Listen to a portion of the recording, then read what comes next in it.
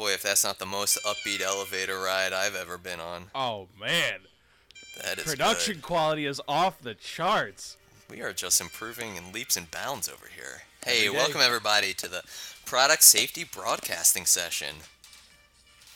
Uh, I'm your host, Jared Fry, along with my other host, Keith Rhodes. That's me. And yeah, and hey, we're just a little intro here. We're just two guys. We've been working in the product safety field, and we decided, you know what this industry needs? A podcast. So that's what we did. We're just kind of spitballing. We just talk about our opinions. Nothing here is representing any organizations or professional affiliations. It's just purely our opinions. And yeah, if you're down with that, let's get on with the broadcasting session. Now for today's BS. What are we talking about today, Jared? Well, today I think we were gonna BS about product design Ooh, and how to build safety into design. oh, big fan of this topic. Yeah, it's a very deep topic. We're gonna, I think, try to start high level and then maybe dive a It's little bit deeper. We'll see what we can cover. I would like to think it's a very deep topic that we're going to dive very shallowly into. I mean, like we've about 6 minutes in prep for this one today. It's, let's get to it. So, Kind of I, makes me think of that song from Lady Gaga in that movie. You know that song I'm talking about. with You know I'm also Bradley terrible. Cooper. Yes, that's it. I was gonna say you also know I'm terrible at pop culture. So I was like, ooh, movie. I went. I'm so terrible at pop culture, but I went into it describing it as a Lady Gaga song, and then realized there's more than one of those. Let's get back to the BS. The topic. So, Product safety. Jared, you mentioned you had a question. Well, yeah, I mean, not really a specific question, but more just like a launching point of what makes for a good design. Like to you, what do Ooh. you think when you're using a product? Um, what to you makes a good design? You want me to answer that, or is that like a Yeah, I mean, hypothetical? You no. So no, it's I think my response to that would be intuitively you're able to use it for many different uses successfully without having to read instructions. So that however you might perceive this, whether you're me, you, a child older than us from a different place than we are, you can use it and it works to what you intend it to do. That's what I think makes a good design. yeah. I like to. You mentioned about intuitiveness. Intuition. Intuition. Oh, I'm so glad I didn't say intuitivity because that was the next thing coming out of my mouth. Muscles. You mentioned about intuition, and that to me is like because typically when something stands out to me as a good design, I feel like I don't realize it until a little bit later. I'll be like, wow, like I didn't even have to think. I didn't have to know. I've never Yeah, interacted with they this before, nailed and I it. just knew how to do it. Yeah. You know, um, and and then I mean, from a safety perspective, I think that's kind of like about just design and utility. Yeah. And then from a safety perspective, I think it's that same extension, right? You don't want to have to think about it. You don't want to have to try to like figure out how this is supposed to work or if you did it right. And then from a safety perspective too, you don't want to have to like think about am I doing this right or if I, You don't want to have use to it. think about your consequences, you know? It's Yeah, just I don't want yeah. to have to be, you know, so to speak, walking on eggshells. But I don't want to have Yeah. to like have that thought in the back of my head of like, oh, I have to make sure that XYZ doesn't happen so I don't injure myself. Yeah, I think where this starts for me from a design perspective and my limited involvement in new product development, I think there's two things that I look for to help guide me into better design or design principles that also I think people differentiate between like safety, quality, and performance and what a product is unnecessarily. I think it all ties into one. And making a good design includes elements of safety, and I think it starts with human centricity. So if you're designing this for a child, or if you're designing this for, let's say, a dog, it's dog centricity, but you target who's going to use this and who might use this in a foreseeable use fashion, but you do a broad categorization of how many different ways this can be used in the way that we intend it. I think the best way for me to learn this um, was a free course for anyone's listening from IDEO. Has a really great presentation on this and multiple presentations on human centricity.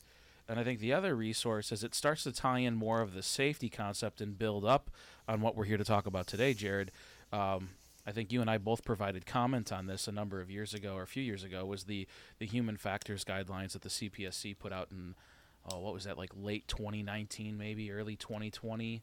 Um, there's a Oh, I there's think a it was before that. I think it was yeah, no 2016, 2017, something like Well, that. there was a recent publication I thought that was about 35, 40 pages of just going through, human performance, usability, user Yeah. experiences, vulnerable populations, things to consider, when to consider them, why you consider them. And I think it's a really quick read and an easy way to understand for someone with zero or minimal experience in what, product design is or what safety is to blend those two aspects together in a pretty concise way. Um, And I think that if we're speaking about the same document, I think it covers an evaluation perspective, right? How do we evaluate our design? And I think that's important to understand, how you go about doing that and ways that you can kind of check your designs before launching into production right. or going to market.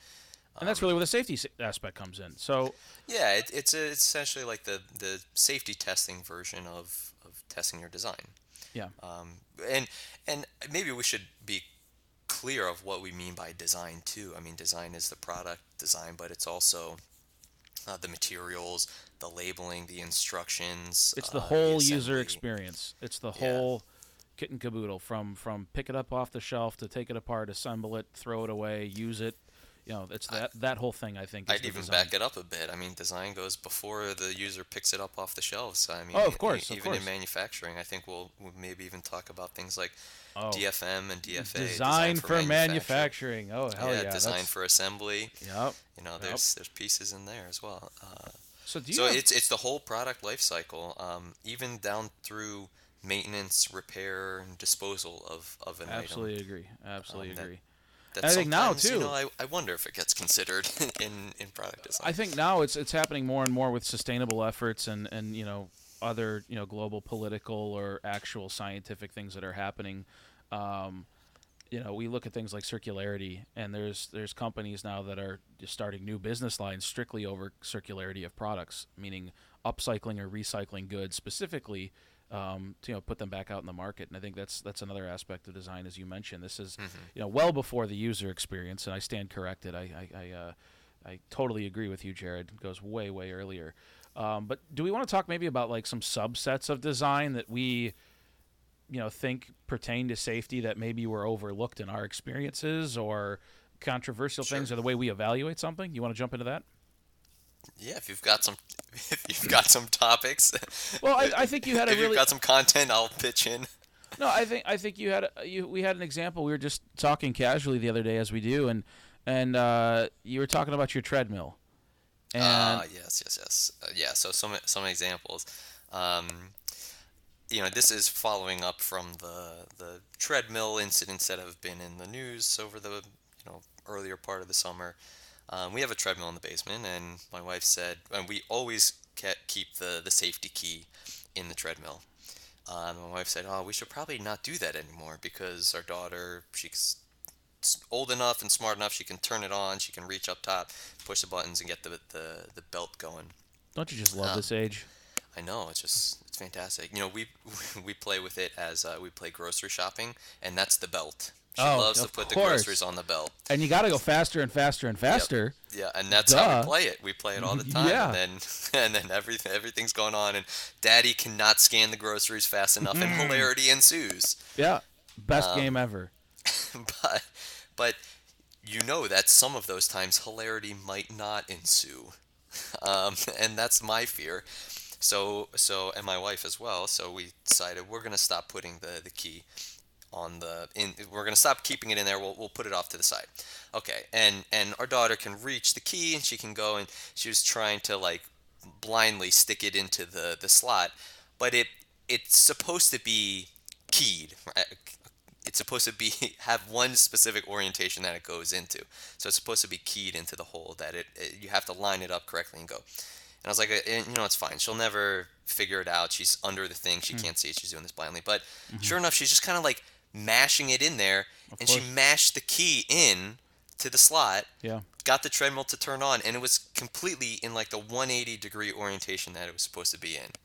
So Now, I was is your just like, treadmill of the era that it immediately turned on at the speed it was previously shut off at, or did it start up from zero? Because that could be. I missed that. My speakers suck over here, Keith. No, it's all good. I was saying, is your treadmill of the era? I can remember one that my parents had, and we used to love doing this because you shut it off, and when you turn it on, it resumed the speed at which you previously shut it off. Oh So yes, yes. there was a full sprint to If stop, you or pause stop it to full will. sprint. Yeah, yeah. If you pause it, it will resume where you were before. Yeah. But I just remember looking at her and being like, yeah, she'll never get this. And then like she turns the belt on. I'm like, how? What? Why? Why is that?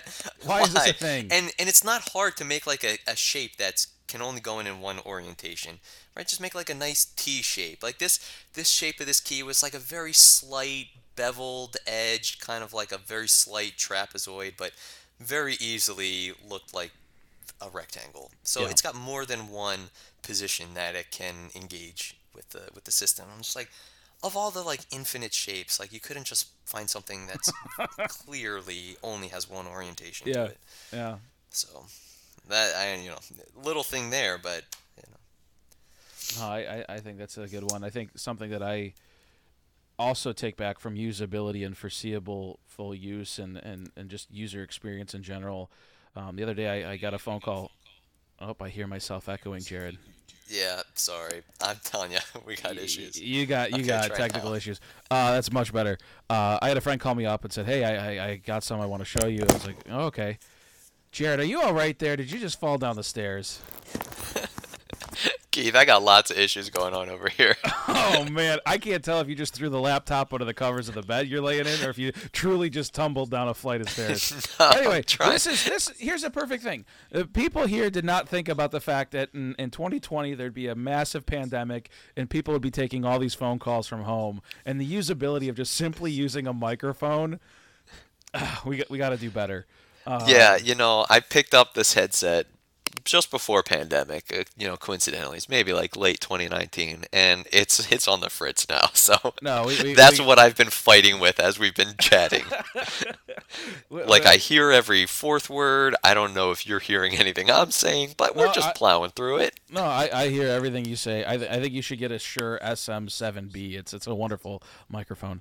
But anyway, Nice commercial there. I wonder if Sure will send oh, us any money wait. for sponsoring this. Yeah, let's just take a moment for our sponsors. And we're back. Thank you. Yeah, we're looking for sponsors. Yeah, there you go. No, I think I had a friend call me up the other day and said, "Hey, I got some I want to show you." I was like, "Okay, cool. What's up?"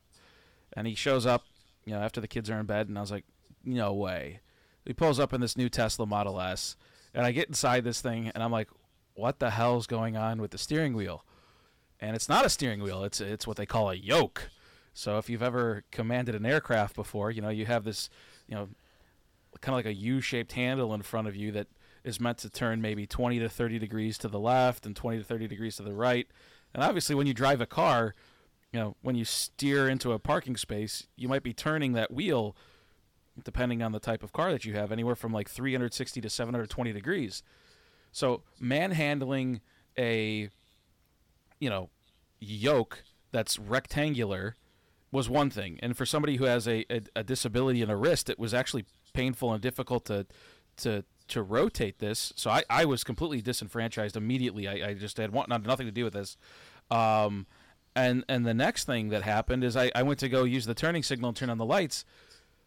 All the buttons are in the steering wheel. They're all like flat touch capacitive buttons. There's no such knob or there's Like no tactile response button there's there. no familiarity at all for anybody. So I get it. Like after a few weeks, you'd probably be normalized and you'd be fine.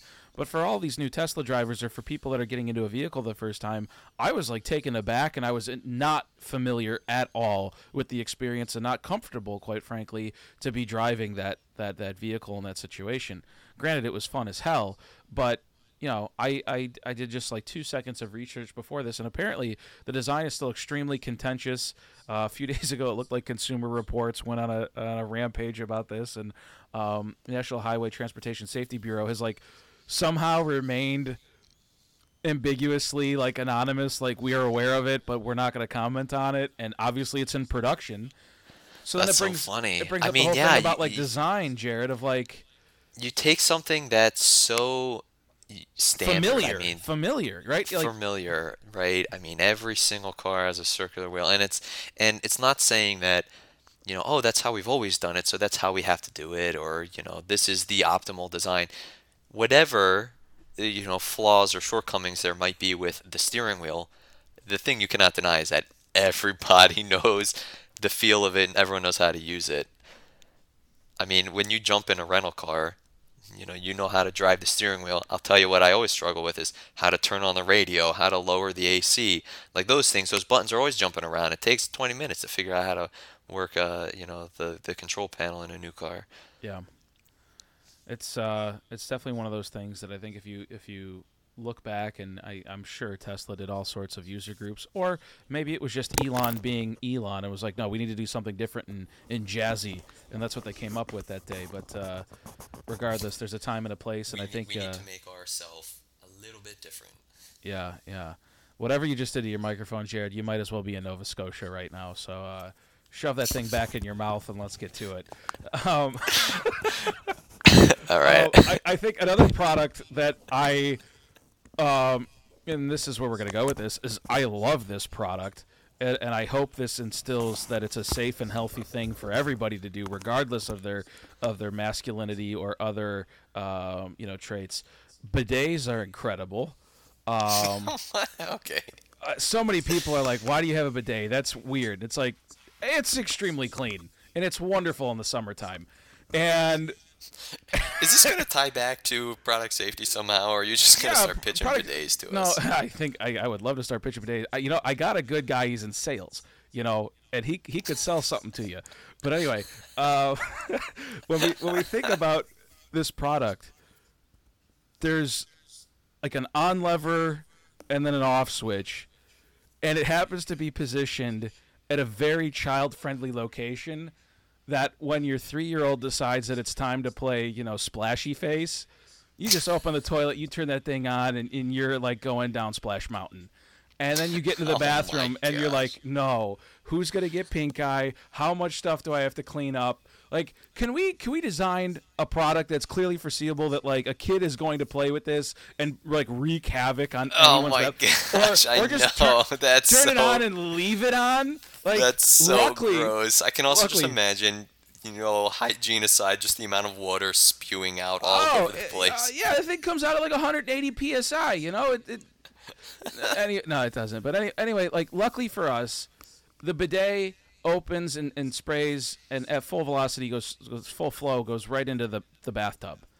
So after he left the scene of the crime, it was like, oh, this is now a water feature, Dad.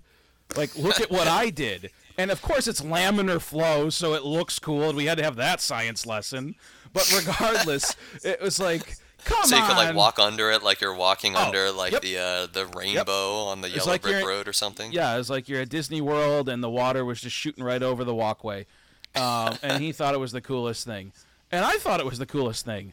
But to this day, it's just like no, we're going to turn the valve under the toilet for this one because we can't have that in that bathroom. It's just, it's...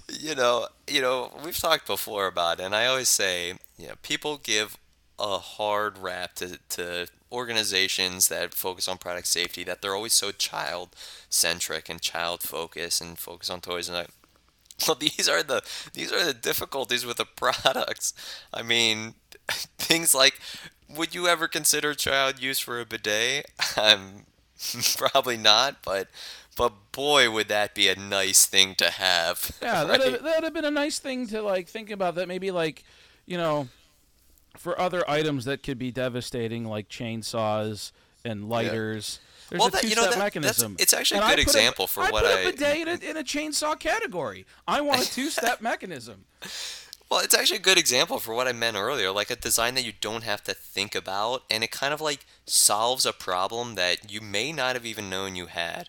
Like, let's say your son went over to try to turn the thing on and it caught some, child lock or something like that that had to be overcome and he couldn't do it. You'd take a step back and you'd be like, wow, I didn't know I needed that, but I am glad it was there, and Yeah, it like just saved safety me a gates. It's huge load of yeah, mess. yeah, and it's just like if they can design a bidet that has like an auto lock aiming feature of an F-16, they could surely put a child resistant activation on it. And, and, Yeah. and, and I think let's go to the other spectrum, the other side of the spectrum here, and get off the bidet topic because it might be unsavory for some users. But Can I give a sure, sure. What yeah, spectrum well, did you want to go to? I wanted to go to the other end where it's like, recently there was a recall for a bathroom stool, a stool that you use in the shower, and it's definitely more of an adult product, and then these things collapse, and it's like, okay, it's made out of teak. We know teak is relatively weather resistant, but in the bathroom it's going to go from relatively cold to really hot and humid. Happens multiple times a day, and if you're going to sit on something, you'd want it to be stable and not collapse and not break. And it's just like, wood is not a homogeneous substance. This is going to be relatively difficult to control. But in this case too, in this recall, it's unfortunate that it happened. But also the design aspect of this, I think, was mainly focused on form rather than function, and certainly durability. Gauging by the price point of this, but it's another one of those things of like, you look at it and it's just like, come on. We've been learning about these things, shower stools and chairs and whatnot for the elderly for it's got to be 5 or 6 years has been a hot button topic, right? Like, come on. So Yeah, anyway, yeah, no, for sure. I mean, and that goes to like, material choice goes into the design. Everything. It's not just kind of the shape and size of what you're producing. There's a lot of decisions that go into that. How you're painting it, manufacturing and processes. you take it off and you go to another direction. We were talking about pet products the other day. There's another recall for a pet product, and I know most people just go like, oh, let's just test it to the toy standard because it must be sufficient. There's no regulation necessarily that is applied to pet products, and there's a recall for a sharp edge that was exposed. And you look at this, it's a formed pressed steel bowl with a rubber like press fit gasket, and apparently if that non-slip gasket comes off, you have this potentially sharp edge of this Yeah. steel that's exposed. It's like, well, how else are you going to pick up the dog bowl to fill it up or clean it? You're going to Yeah. grab that edge. I Like, mean, I don't know. I don't know the product if it was, a failure was happening when it was coming off, or it just wasn't secured on there. Because it's a rubber elastic piece there, so it's got a lot of malleability to it. If you just kind of press that on the bottom side, well, you can easily just pull it right back off. so I think this is Um, perfectly tying into a topic you wanted to talk about in our minimum preparation for this, Jared, is, okay, was it a design thing? Was it a material thing? Was it a manufacturing thing? And that really brings back in the whole, design for assembly. Was there an assembly issue? Was it a design issue or design for manufacturing? I know you wanted to talk about that specifically.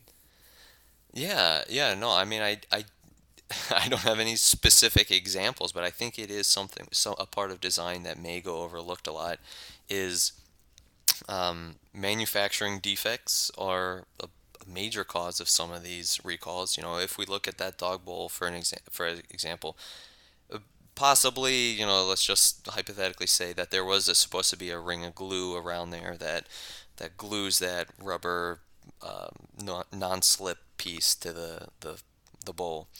Um, if that's not done right, or if it's too complex, then you have these failures that happen in the market. And that design for manufacturing is a key piece. Just knowing what the process is. I mean, I've seen things like going down to spring design. If you've got a spring, a door or a latch that opens and then kind of automatically closes, how you control the shape of the springs, how you control them so that they don't get tangled up in the manufacturing environment. So you pull one out and it's kind of stuck, and then you just like yank it and you deform it a little bit, but then you just jam it into the product anyway. I mean, there's a lot out there about designing something for a manufacturing purpose. Mm-hmm. And one of the best resources I think that I've had in my experience is just talking with the manufacturers, Yep. which I've seen too often are kind of neglected. Product is designed, passed over to the manufacturer, and go make this that we put on the paper. And treating the two operations in isolation really leaves a lot on the table in terms of that manufacturing And, design, which can impact safety, but certainly impact productivity, and output of your product quality as well. yeah, and I think in your example too, Jared, you touched on the subject that I kind of wanted to push into the closing statements of this is a lot of times in design, people are shut down because of lack of data or being said that they have an anecdotal piece of information, and something that I've tried to define in the last few years of my career is when does anecdote actually become data? And it's kind of funny that you talk to a medical expert, one medical expert that has one opinion, and it's just like gospel. And why is it when you talk to one manufacturer and they say like, "Hey, this is what we can do," or "This is what we can't do," it's just like, nah, let's just throw a plan on it and let's just look at the Find numbers. another Yeah, manufacturer. it's like no, like a lot of times, although we might be from different places and have different ways we do things, I completely agree with you. Network with the manufacturer and ask them questions. Get them involved in the process as early on as you can to see what is truly feasible. It'll save you the time, the money, the emotional hassle. We've been there, and and Yeah, and that's something to me. It's yeah. like It's it's like, not hey, it's not an anecdote. if you've got a stakeholder that produces 50 million of this type of product in a year, You I kind bet of they want know to the know ins about and it. outs on Yeah, how to produce it and yeah. design it. So I think for me, kind of summarizing a lot of what we talked about today, Jared, is a few things of design from the hazard out is a good methodology for having a good design with safety included. There's a few resources that we mentioned. I think one thing we didn't mention, Jared, is the overall kind of like risk hierarchy when you do find something in a design. And I think we would be it'd be unfortunate if we don't mention the whole eliminate, reduce, warn type of Hmm. thought process and methodology here. But if you find something in a design that isn't intuitive and potentially foreseeable to create a risk, it doesn't have to be an injury. It could just be a brand risk. Eliminate it if you can. Design it out of the product. If you can't, reduce it from occurring, put some sort of function or redundancy on there. And then lastly, what's minimally effective is putting a warning label or an education scheme around it. Again, all are likely needed in any design, but at least I think that's something that we could take away.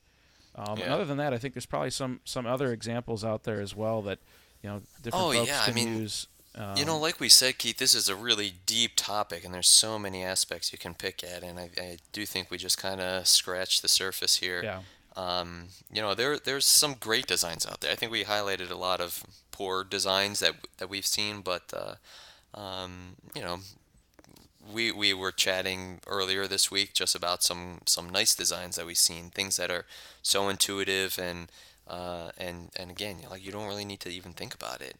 Um, and I think another aspect we didn't really touch on too much is assembly of items and using the assembly instructions, how to put something together, and just knowing that the two poles that you snap together, you have that kind of audible snap or that that's true. physical That's true. The click haptic together. feedback, the visual feedback, Yeah, yeah, that's becoming more and more popular, and it's great and the because helps grandparents, it helps different language speakers, different people from different backgrounds. You're absolutely right. yeah. You're absolutely So right. I think we're coming up to the end of time. Where are we at, Keith? We're at 29 minutes, and I mean the All right. outro music is cued.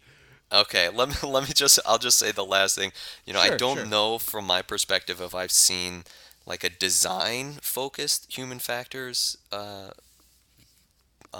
guidance out there, but it might be something that I think a lot of manufacturers take internally and try to internalize themselves. Might be a recommendation. I have seen some things here, and I think that's the next step that I think we could take Oh, in the ooh, product ooh. Are we leaving design. a cliffhanger here, Keith? I think we just left a cliffhanger To for be maybe continued. to be continued. Oh man, is that my cue to To Load up that outro music. I don't even know what it is. I'm so excited for it. thank you for BSing with us today, man. It was great, Jared, as always. I know, and like we say all the time, this is just fun for us to do. So that's all we're doing. We're just having fun doing this. Awesome. Well, great job today, Jared, and thank you everybody for listening. We'll talk to you next Thank time. you. Have a good one, all.